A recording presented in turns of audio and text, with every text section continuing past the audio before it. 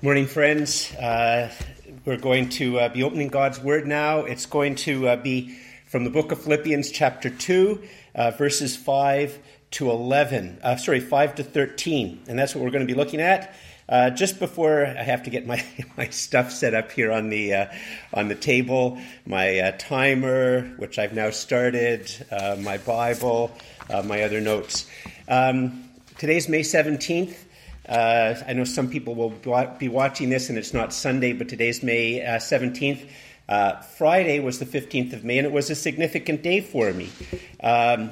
Because it was on the 15th of May, 39 years ago, that I asked my wife, she wasn't my wife then, I asked Louise to marry me.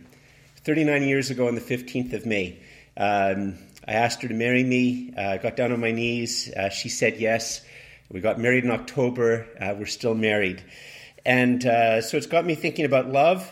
And, I haven't been a perfect husband, far from it. There's been lots of times I've been a very bad husband. And if it wasn't for love, if it wasn't for a commitment to love, our marriage definitely would not have survived.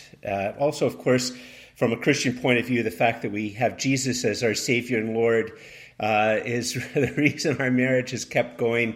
And I still love her, and I know that she still loves me. It's really funny. I can think back to those early heady days, and other days, of course, since then, when it sort of dawned on me that she might love me back, that it wasn't just me loving her, but that she might love me back, and that maybe something like marriage would happen. And, when you're in that time period of love, it can be a little bit, you can sort of lose sight of it a little bit when you've been married a long time. Then it comes back into sight. But, in those early days of love, it's really true that you are both most free and most bound. You feel so alive. You feel so alive, and you feel so whole, and you feel so free. And at the same time, in a way that delights you, you feel bound to the other person.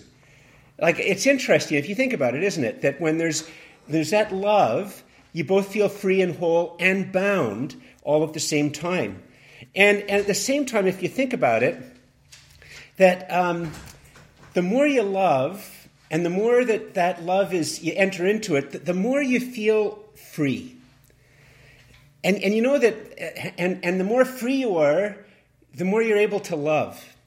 For those of us who've struggled with maybe addictions, or those of us who've struggled with an over preoccupation with money or some other type of thing that binds us, these things get in the way of love, and they bind your freedom, and they get in the way of love. And the more that love helps you to be free, the more free you are, the more you can love. And this is like a human thing. It's not a Christian thing. It's not a Jewish thing or Hindu or Buddhist or atheist thing. It just seems to be deeply human. And at the same time, if you think about it, that at the very, very heart of feeling in love and being loving, there's a humility that goes along with it at the same time. Like both a type of a humility and amazement that somebody so amazing would love you, and also a type of humility whereby you willingly, in a sense, don't think about yourself for the sake of the other. And so love grows humility, and humility grows love. If a person is very, very selfish or self-centered, narcissistic, proud, it gets in the way of love. It hurts love. It damages love. It sucks love away. So there really does seem to be something about a connection between humility and love. We're going to be looking at a passage in the Bible today, which is a very, very, very deep and profound passage. I think I shared last week because we're sort of overlapping a little bit about what I looked at last week and what we're looking at this week. If you look at an academic commentary on some of these verses, 60, 70 pages, 80 pages fly by as they try to unpack the depths of this text. And we're going to look at it because, you see, this text wonderfully illumines these great mysteries of love and humility and freedom and being bound. It wonderfully illuminates and invites and grounds to go deeper into this type of mystery. So it would be a great help. Here, once again, I have my text set for my Revelation Bible studies, not this. But find the book of Philippians. It's chapter 2. And we're beginning at verse 5. And we're going to read through till verse 13. Philippians chapter 2, I'll eventually find it, beginning at verse 5. And it goes like this. Have this mind among yourselves, which is yours in Christ Jesus. And I shared with this last week in the original language. There's this wonderful dual meaning which can't be translated into English. And the dual meaning is that, in a sense, if you're in Christ, this is yours. But there's also this other meaning that that what he's about to tell you is, in a sense, a model to shape you. So you can't capture it in the English language as you can in the original language. But there's this double sense that if you're in Christ, then what's about to follow is something that you're in and that will form you. At the same time, there's this idea that what you're about to hear is something that, if it grips your memory and if it grips your imagination, it's something that will shape you in a really, really good way, in a way that will allow you to live well with yourself, well with your God, and well with others. And so I'll read that verse again. It's verse 5. Have this mind among yourselves, which is yours in Christ Jesus, who, though he was in the form of God, did not count equality with God a thing to be grasped, or another way to put it is an advantage to cling to.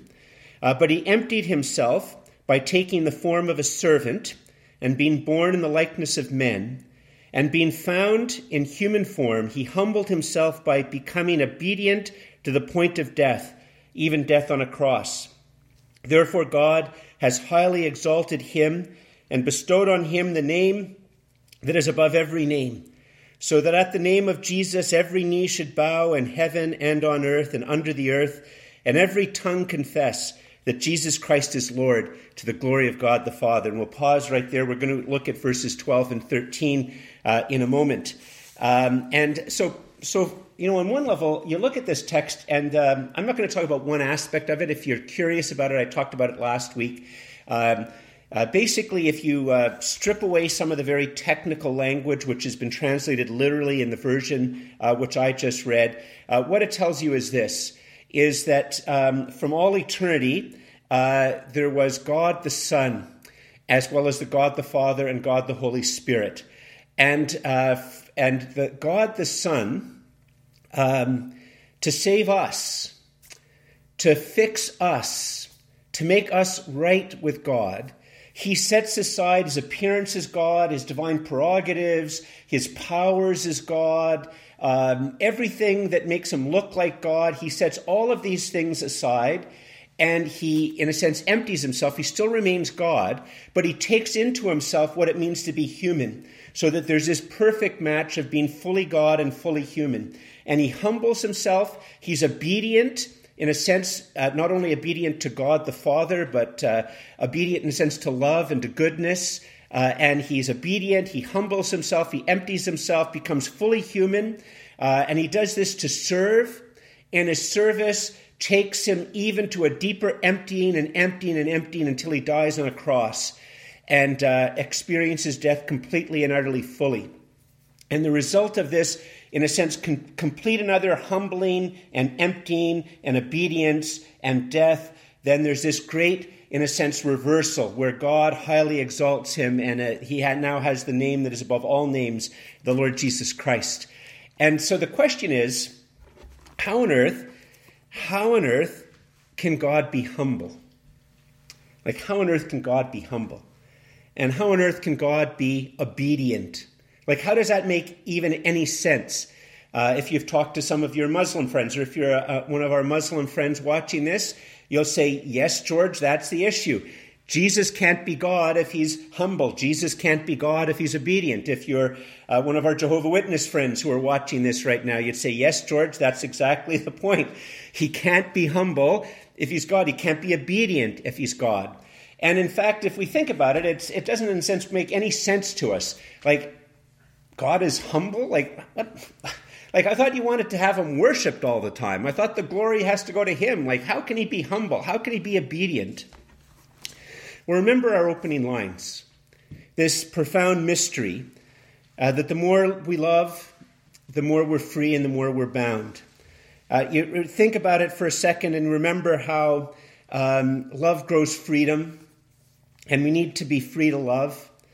And remember how we talked a little bit about how there's this deep connection between humility and love. And if you think about it for a second, I could have added another line, that there's this deep connection between love and obedience. I can tell you right now, if one of our kids called us up at 3 o'clock in the morning and said, Mom or Dad, we really need you to come over here. And even if it meant driving an hour, we would drop everything. My wife would drop everything. I would drop everything. We would do that drive. We would be obedient to that request out of love. I don't know, I'll just be honest. If the government called me up and told me to drive somewhere for an hour, I'd say, what right do you have to call me up and ask me to drive anywhere for an hour? I'm not going to do it. Love changes everything. And so the Bible pictures this, reveals this picture of the fact that that God, the Son of God, can be humble, that he can be obedient, and he does this out of goodness and out of love. And so, one moment. So on one hand, we sort of understand how there's a connection of love to all of these things, but see, here's the problem. The way that we fundamentally think of God is that the God is a solitary God. And if God is a solitary God, he can't be humble, or she can't be humble, or it can't be humble. But at the same time, that solitary God can't not only be humble, but you can't even wonder how on earth it, she, him, him can be good, and how they can even be love. Because you see, at the very, very, if I just lived off in a tower one day, I get some money and I live off in a tower. I live on the top floor of the tower where I can't see anybody. And I don't know, I pay some yahoo just to bring me food every week. And I live up there in complete and utter solitary isolation. And I make sure that there's no internet, no TV, no phone. I just live up there in complete and utter solitary isolation. Nobody hearing that story would think I was loving. And nobody hearing that story would think I was humble. And how on earth could I be obeying anybody when there's just me? I just do what I feel like doing. And if you think about it for a second, and I don't mean to offend my Muslim friends or my pantheist friends, but if God is just solitary, there's only God, well, how can he really be love? How can he really be good? And if everything is God, or God is everything, well, and how on earth does that make any sense? That type of God is any different than me or you being at the top of a tower, having our needs met, being completely and utterly solitary for decades and decades and decades and decades. You need another person to love. You need, in a sense, another person. You need something else, someone else to show that there's a goodness or that there's freedom or that there's love. You need that to happen.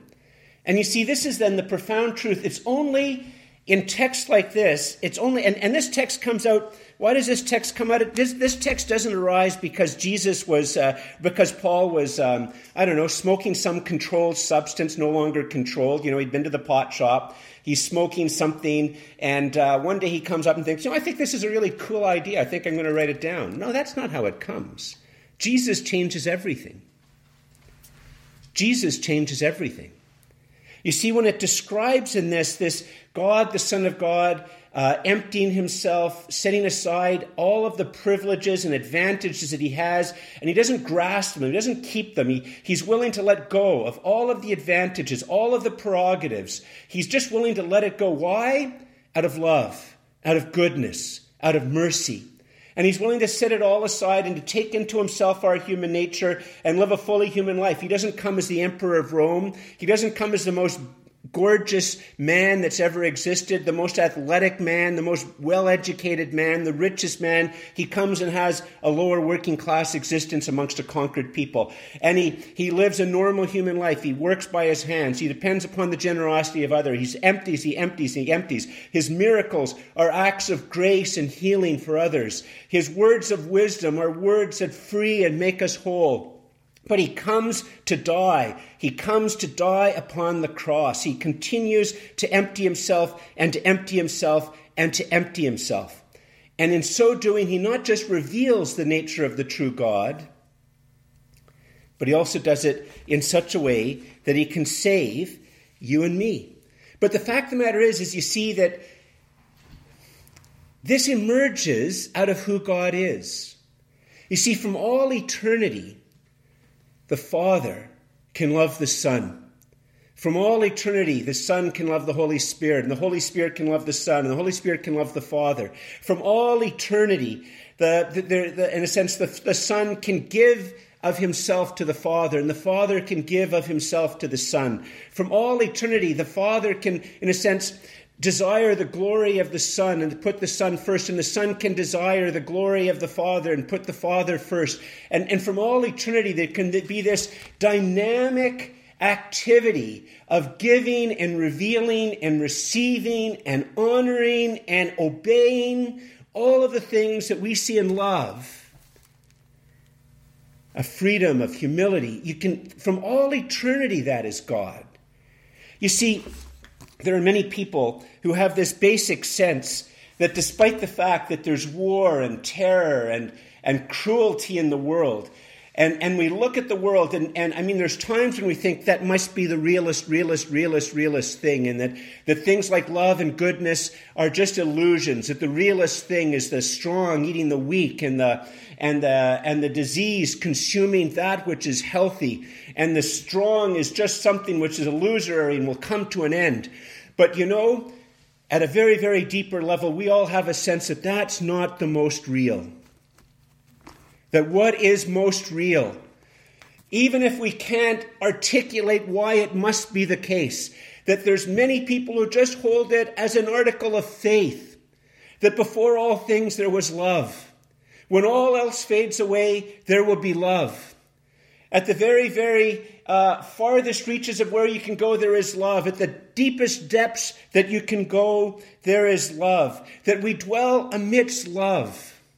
And that with that love comes this basic sense of goodness and freedom, that somehow, despite all of the appearances and all of the philosophies, whether it's pantheism or whether it is our friends from Islam, that this is in fact the most fundamental and the most real. And I just want to share with you, friends, what you are sensing is the reality of the triune God revealed in the life and death and resurrection of Jesus. That is what you are sensing. You are not sensing that all is one when you sense this power and reality of love and of goodness and of freedom and the humility that has to go with it. You see, what we see here is that humility is, in a sense, to be humble is to be self-effacing. Self-effacing means we're not putting ourselves first. We're not thinking about ourselves. In a sense, what pride is like it's a black hole, right? If you deal with somebody who's very, very selfish, if you deal with somebody who's clinging to their advantages, clinging to their roles, clinging to their place, if you're dealing with somebody who's narcissistic, who's proud, who's selfish, who's self-centered, who's all about me, they're like a black hole wherever they go. They suck everything into their orbit. And the heart of pride is that black wholeness that ruins marriages, it ruins friendships, it ruins the relationships of parents and children, that ruins office places, ruins countries. And at the heart of humility isn't thinking bad things about yourself or thinking you're bad. It's self-effacing. It's the opposite of the black hole. It's the child completely and utterly enraptured by the kitten. so enraptured by the kitten or the butterfly or the bug that you almost you have a sense that if you go inside of them, they would forget that they exist. But not in a bad way, but in a good way. It's that self-effacingness which is at the heart of love, where it's almost as if you don't exist because you see the one that you love or you love the one that you love. And that from all eternity, the self-effacingness of the Father to the Son and the Son to the Father. And that takes on action in this profound mystery which is described here. And in a sense, what obedience is a giving of yourself. Self-giving is obedience. That's what, we can see how this is all messed up, when we give ourselves to somebody who's just going to hurt us, who's just going to ruin us, who's just going to wreck us. But, at the heart of obedience is you give yourself to the good for others. And the heart of love is a self-surrender. That's why when love is betrayed and love is broken, it's so crushing. Because it's this deep self-surrender. And all of this we see in Jesus. All of this we see at the very heart of reality in the Trinity. And out of this heart of reality in the Trinity, Jesus comes. And there's the miracles. There's the no advantages. There's the miracles for others, the prayer for others, the teaching for others, the death for others, the goodness for others. And you see the profound, I shared with you last week that at a very literary level, if you look at this, these verses 6 to 11, and it's a very, very structured piece of writing in the original language, with technical language and biblical language and balancing phrases, etc. But there's one part that you expect zig and a zag and a zig and a zag, but then there's something that goes, whoa, where'd that come from? And that's the phrase, even death on a cross. That's the heart of it. That's in a sense the thing which is discordant, that makes everybody turn, that puts a whole context to everything, that it all culminates in this perfect self-giving and humility that culminates in the death of Jesus upon the cross. And because it's God, the Son of God, who is doing all of these things, what we have described here is this wonderful mystery where it's both everything that happens is on one level eternal, because it's God, the Son of God. But on the other hand, what happens is also in history. It happens in history. He lives an historic life. He dies a death in history. The grave is empty in history. He resurrects in history. And so this profound movement by God to save us, in a sense, if we think of pride and selfishness and self-centeredness as something which affects every human being, and that every human being has within themselves this black wholeness that, by the grace of God, we resist. Sometimes we give into it, and our lives, our thoughts, our paranoia, our desire for vengeance, our desire for retribution, our desire just to have our own way, our desire just to be the princess or the king for this moment, for this day, that wrecks and ruins this black wholeness. In a sense, what you see in this entire picture is that God unraveling all of that and going in the complete opposite direction. And he does it so that you and I can be in it. It's history and it's real. It's not just a story. It's real. It happens in history. But because of who he is, it's something that happens in eternity. And being eternity means it's outside of time, which means that it can be available at any time, including your time and my time right now. If we realize this, we can realize a little bit about what it means to follow and live in light of it. Right? And it begins by saying that there's this way that we can be in him. And in the same way that there's something that as this story grips us, it's something that can shape us and model us and draw us and be the ground in which we stand. And we see that in verses 12 to 13, where if you just read them without the context of what's just gone on before, they just sounds crazy. What do you mean you have to be obedient? You have to work hard? You have to have fear and trembling? None of this stuff makes sense if you don't understand this stuff which follows from it. Look at verses 12 to 13. Therefore, my beloved, as you have always obeyed, so now, not only as in my presence, but much more in my absence, work out your own salvation with fear and trembling. It's a It's an image, fear and trembling is an image of the solemnity, the earth-shattering nature of it. Many of us, before we get married, were wrecks, nervous wrecks. In a sense, that's describing fear and trembling, because there's the momentousness of what we're engaged in. And there's a type of a solemnity and a depth to what we're about to do. I remember the night before my marriage, I was fine, but I was a wreck. The morning of my marriage, I was a wreck. I remember trying to go for a run to try to calm my nerves, and it worked while I was running. And I guess if I could have run like 100 kilometers and just went right from running and to be a sweaty wreck to actually exchanging the vows, I wouldn't have been a wreck. But all it was doing was just putting it aside. I was a wreck. Fear and trembling. Fear and trembling. You see? That's what it's saying here. Look at it again. Not only as in my presence, but much more in my advance. It says obey, right? Work out your own salvation with fear and trembling. It makes it sound like it's 100% yours. But then in the very next breath, the same breath, it says, for it is God who works in you both to will and to work for his good pleasure. For it is God who works in you both to will and both to will and to work for his good pleasure. It's a little bit like this. Last Sunday was Mother's Day. And if you had a little 3-year-old, you have to tell them that it's Mother's Day. Like somebody has to tell them that it's Mother's Day. And somebody has to tell them that it's a really good thing to give mommy a present on Mother's Day. And as well as that, assuming that we weren't in shutdown, if this was a different time, so not only would you say, oh, it's Mother's Day. Don't you love mommy? Yes, I love mommy. You should draw her a picture. Yes, I should draw her a picture. Here's some paper and pens and crayons and markers. Oh, I have these things. I can do it. And you should buy your mommy a gift. Wouldn't you like to buy your mommy a gift? Yes, I'd love to buy mommy a gift. Well, here's $20 to buy your mommy a gift. In fact, it might even be the mom who gives the kid the $20. All things come from the parents in that story.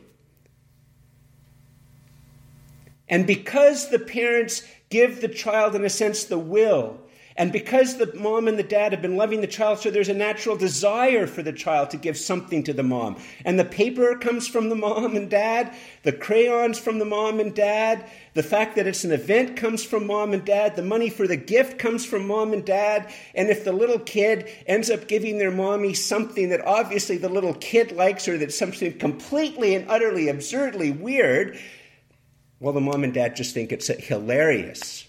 And they make a note that they're going to tell that funny story when the child gets married far later on so that the whole room will laugh. But that's another thing. You see, that's what this image is here. It's not an image.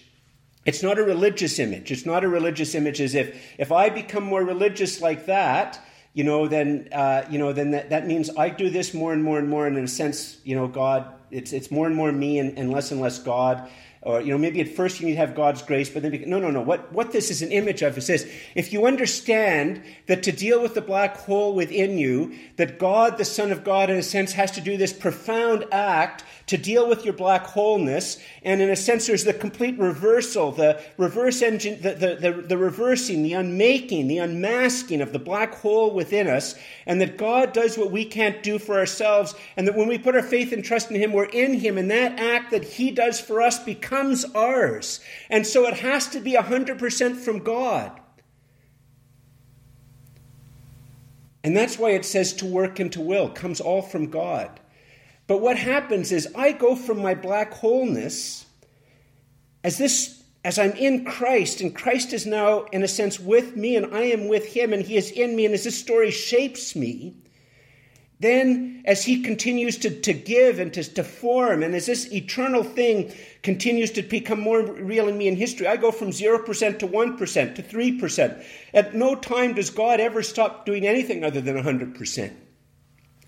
But the more I'm gripped and the more I'm in, the more I can become free to obey. The more I can become free to love. The more I can become humble to love and to be free. Let's just sort of wrap this up with 4 takeaway points for you. I'm really sorry. We really are going to be trying to work on getting the words here as soon as we can on the screen. I know some of you really like this. Let me just tell you, just go to info Church of the Messiah, or whatever that is. Email us. We'll email you these things. You can look in the little thing in the side, which are about to come up. Or you can go online. I think on Monday it'll all go online when the audio version of this sermon goes online. But here, I'll just tell you them. They're sort of very obvious. But there's 4 prayers that come out of this that helps us to know what it means to grow. It's 4 prayers that helps to shape you in your life in response to being in Christ. Here's the first one. Almighty God, if the turning point of human history is the sacrificial life, death, and resurrection of the Lord Jesus Christ, then in him may it be the turning point of my whole life and my life each day. Friends, this is a conversion prayer if you have not given your life to Jesus. And those of us who have given our lives to Jesus, this is a day-to-day prayer. It's the point of this whole beautiful story from verse 5 to verse 13. To see that God does something that changes all human history, and the history potentially changes the history and the story of every human life, including yours. Nobody's life is so consumed by the black hole that this story isn't for them, that this prayer isn't for them, that Jesus isn't for them, isn't for you. Almighty God, if the turning point of human history is the sacrificial life, death, and resurrection of the Lord Jesus Christ, then in him may it be the turning point of my whole life and my life each day. Here's a second thing that comes from this, a prayer that we can pray to God.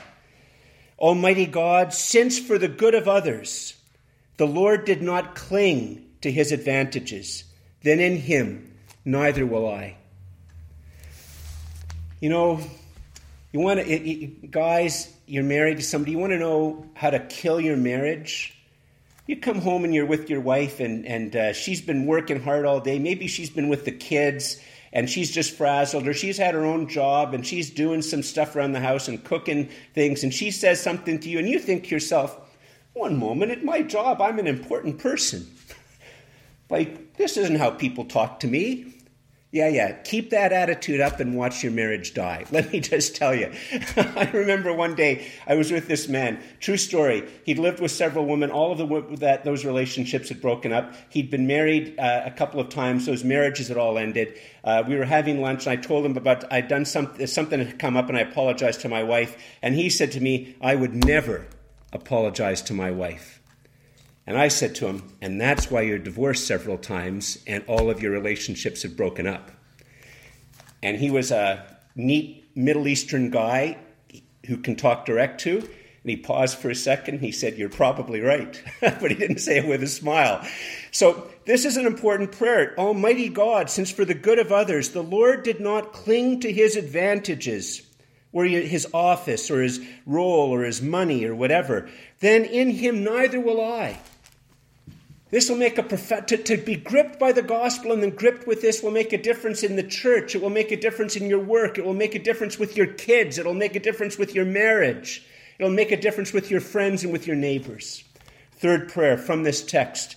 Almighty God, since for the good of others the Lord humbled himself, then in him so will I. I'll just pray it again. Almighty God, since for the good of others the Lord humbled himself, then in him so will I. Final prayer.